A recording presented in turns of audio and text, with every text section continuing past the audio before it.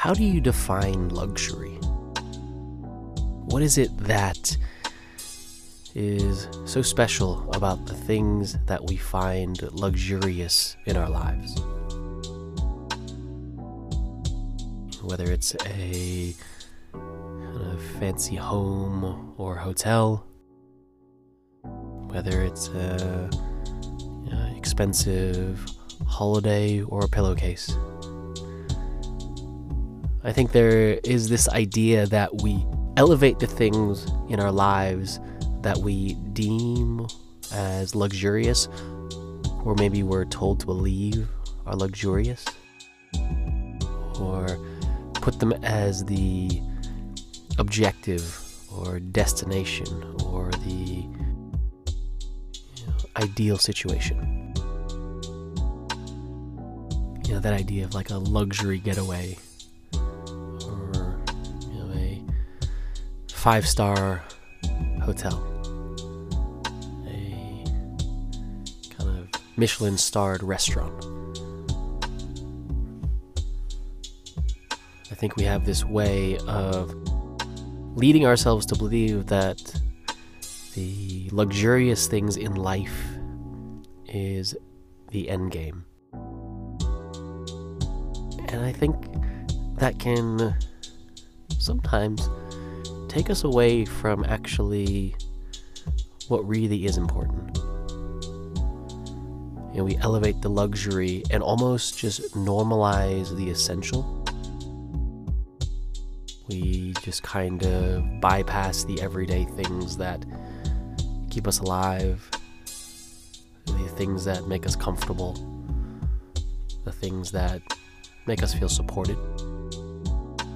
The essential things. Your favorite pair of shoes, the morning cup of tea, the simple walk around the park with your dog.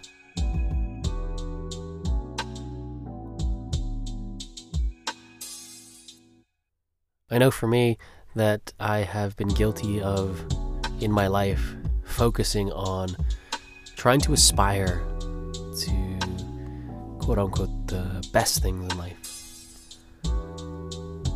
And I know that in those times of my life when I have had that kind of focus, it's always been fleeting. You've got life, and then you've got that moment of luxury, that moment of achievement, that moment where, you've had a fancy meal or a fancy stay at a hotel or a fancy occurrence that made you feel like you were living a better life. And a lot of them are material things. We can often equate luxurious items or a way of living to objects, to destinations.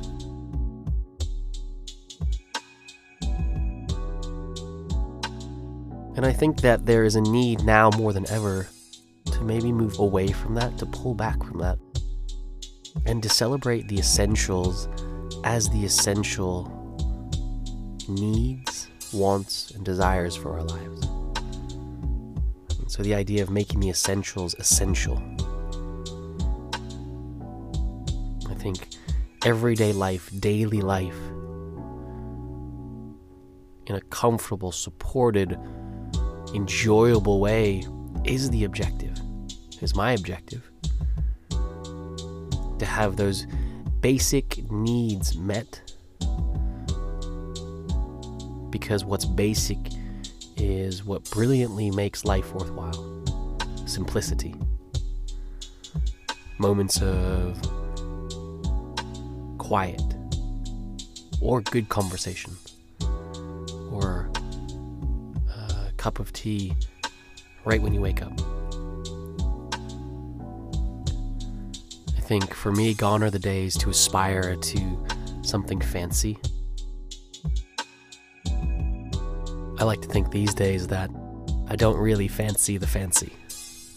And I think that even in itself, I don't even remember where I heard that from. It's just quite nice to bring it back to the basic.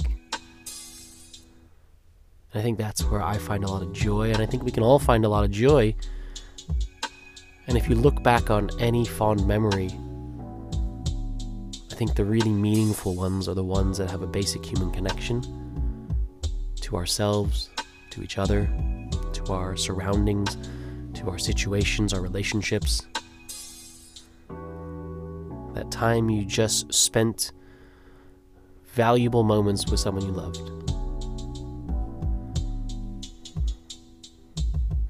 When we make the essential essential, we're saying to ourselves, the priority is in everyday well-being, not fleeting moments of grandeur.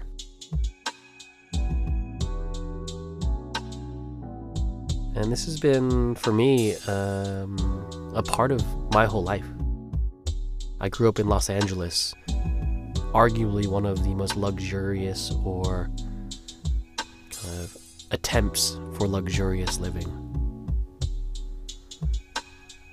I was raised to believe, just kind of by nature of the place I grew up and the schools I went to and just the culture of Los Angeles, that we're all aiming for the big house, the great job, the bank account, the perfection.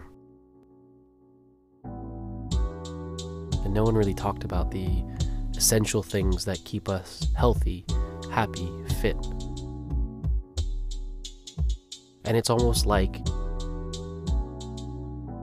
remembering that there are moments where it is so wonderful to just only need to be ordinary. We don't need extraordinary 100% of the time. We don't need to be superhuman. We need to celebrate our humanity. So let that be your practice today. To spend one whole day doing only what's essential and celebrate it. Today, for an example, you might only need to get up, have a tea, go for a walk, spend some time with someone that matters. You don't need to go out. You don't need to do fancy things. Today, just make the essentials essential. And let that be your good intention. Let that be your practice.